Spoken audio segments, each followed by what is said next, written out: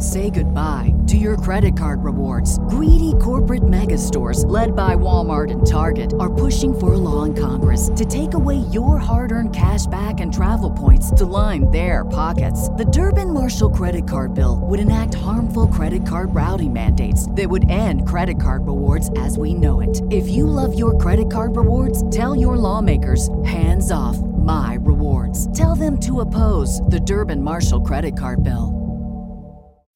As humans, we're naturally driven by the search for better. But when it comes to hiring, the best way to search for a candidate isn't to search at all. Don't search, match with Indeed. When I was looking to hire someone, it was so slow and overwhelming. I wish I had used Indeed. If you need to hire, you need Indeed. Indeed is your matching and hiring platform with over 350 million global monthly visitors, according to Indeed data, and a matching engine that helps you find quality candidates fast. Ditch the busy work. Use Indeed for scheduling, screening, and messaging so you can connect with candidates faster. And Indeed doesn't just help you hire faster. 93% of employers agree Indeed delivers the highest quality matches compared to other job sites, according to a recent Indeed survey. And listeners of this show will get a $75 sponsored job credit to get your jobs more visibility at Indeed.com/podcast. That's Indeed.com/podcast. Terms and conditions apply.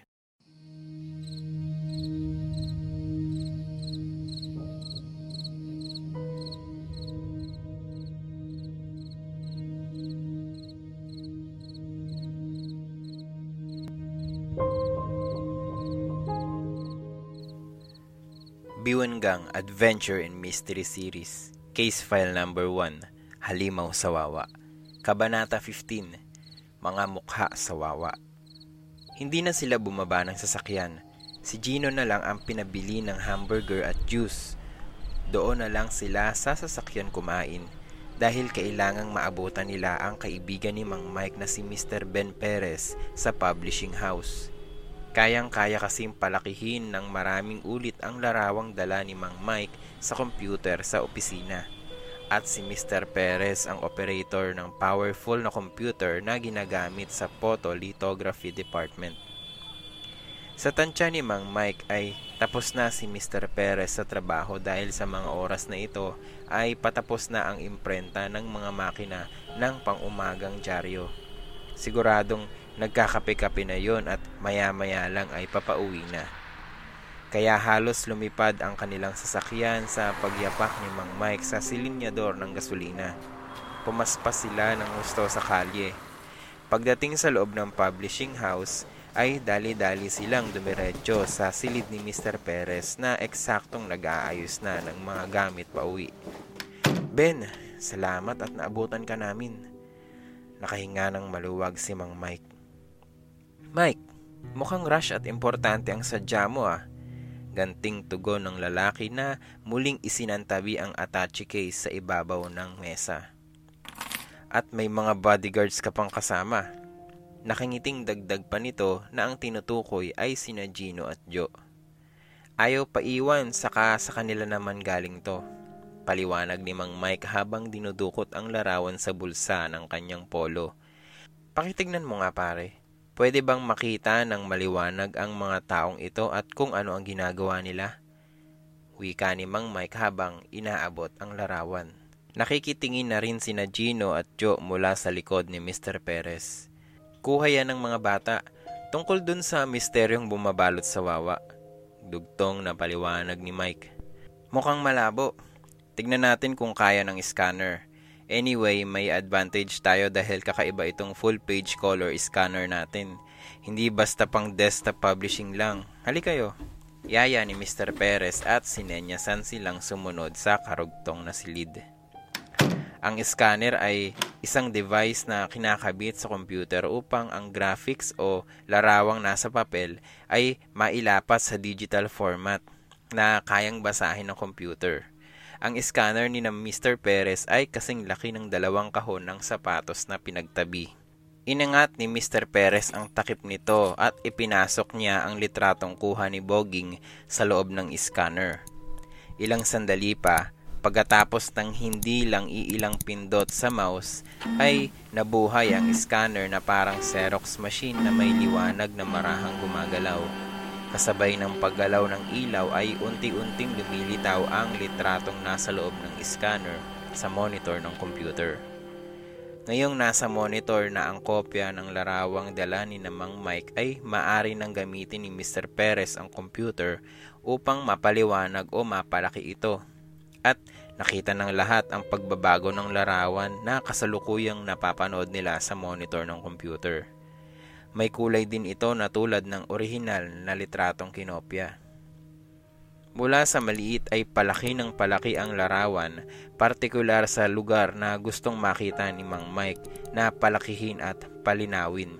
Nang malaman ni Mr. Perez na hindi na mahalaga ang kulay sa pagsisiyasat ni Mang Mike, ay ginawa niyang black and white ang larawan sa monitor. Sa ganitong paraan ay mas makikilala nila ang anumang bagay na hinahanap. Unti-unti ay lumilinaw ang mukha ng lalaki sa litrato. Wari, lubid ang hinihila mula sa wawa. May ekspresyon na pangamba ang mukha. Gayunman, may limitasyon pa rin ang scanner. Hindi lahat ng bahagi ng larawan ay maaaring paliwanagin ng malinaw na malinaw. Huminto na sa pag-enlarge ang computer. Napatingin si Mang Mike sa mga anak na pawang manghang-mangha pa ring nag-iisip. Sino ba siya, Dad? Ano ang ginagawa niya? Tanong ni Joe. Mukhang may hinahatak sa tubig, parang lubid o lambat na nakaharang sa wawa. Ano ba itong narito? Kahon o mga bote? Puna ni Kabo sa malabong parte ng larawan. Tignan nyo ang naging itsura ng mukha nito. Mukhang kinabahan at natakot nang napansing naroroon kayo. Gulat na nakatingin sa inyo, sabi ni Mang Mike. Paring Ben, pwede ba nating makita kahit konti ang hinihila niyang bagay sa tubig? Yun kung kaya pa ng computer mo. Subukan natin. Tugon naman ni Mr. Perez at nagsimula na naman itong hawakan ng mouse. Ang mouse ay ginagamit sa halip na magpipindot sa keyboard dahil mas mabilis kung ito ang gagamitin. Bumaling ang frame na lumiliit at lumalaki sa lugar na gusto nilang makita. Muli ay gumana na naman ang computer sa pagpapalaki ng larawan. Unti-unti ay nare-reveal na kung ano ang hinihila ng lalaki. Parang itim na. Nag-iisip si Kabo ng malakas habang tinatanaw ang lumaking imahen. Kahon na balot sa goma. Marahang wika ni Mang Mike. Ang dating sa lahat ay parang alam na nito kung ano ang ginagawa ng lalaki sa larawan. Kahong balot sa goma? Nagkakamot sa ulong wika ni Kabo. Para hindi mabasa ang loob ng isang bagay kaya binabalot ng goma, di ba, Dad? Tanong ni Gino. Right. Sir, hindi ko maintindihan. Tuloy pa rin ang kamot sa ulo ni Kabo. Saglit na tinignan ni Mang Mike ang orasan sa dingding. 12:30 na ng umaga. Bukas malalaman nyo dahil pupunta tayo sa wawa. Malamig na sabi ni Mang Mike sa lahat. Daddy, sama kami ha. Paalala agad ni Joe. Of course, kung hindi dahil sa inyo ay hindi ko mapag-iisipan ng husto ang kasong ito. Malaki ang naitulong ninyo. Sama-sama nating tatapusin ang kasong ito. Sabi ng ama sa bunsong babae at niyakap na inakbayan pa ang anak. Ang ibig mong sabihin, Dad, solve na ang misteryo ng wawa? Tanong ni Gino. Hindi pa, pero malapit na. Wika ni Mang Mike sa panganay. At kailangan ko ang tulong niyo, Gino. Mapapasabi mo ba agad mamayang umaga kay Kiko para maiparating kina Lolo Ute na darating tayo bukas? Opo, Dad. Asahan mong mabilis pa sa 4:00. Basta sabihin mo lang ang assignment namin. Tuwang-tuwang sabi ni Gino. Paring Ben, sa ating dalawa lang muna ang mukhang nakita natin ha. Baling ni Mang Mike sa kaibigan. Basta ikaw, Mike. Kahit hindi pwede ay pwede na rin. Salamat ha, Ben. Talagang maasahan ka pa rin. Sir, ano po ba ang kailangan natin? Kakamot-kamot sa ulong tanong ni Kabo sa kaibigan. Marami pa tayong gagawin at marami pa tayong pag-iisipan, Kabo.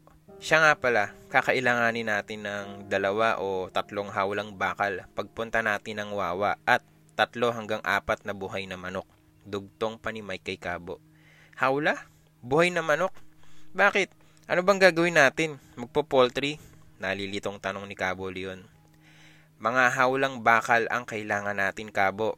Pahaba, hindi yung patayo Yung kasya ang 6-footer na tao, hindi pang poultry. Sir? Kabo, huwag ka nang magtanong at lalo ka lang maguguluhan. Natatawang sabi ni Mike sa kausap habang tinapik-tapik sa likod. Habang si Gino naman ay napatingin kay Joe. Hawla? Anong gagawin ng daddy sa hawla? Natawa si Joe. Hindi mo pa alam kuya? Itanong mo sa akin kasi alam ko. Natatawang biro ni Joe sa kapatid. Huwag mong sabihin yung mga buhaya mo na naman. Asar na tugon ni Gino. Bahala ka kung anong nasa isipan mo pero para saan pa ba yung mga buhay na manok at hawla ha kuya? Birong pang-asar ni Joe sa kapatid. Siguro para sa'yo, asar na ganti ni Gino.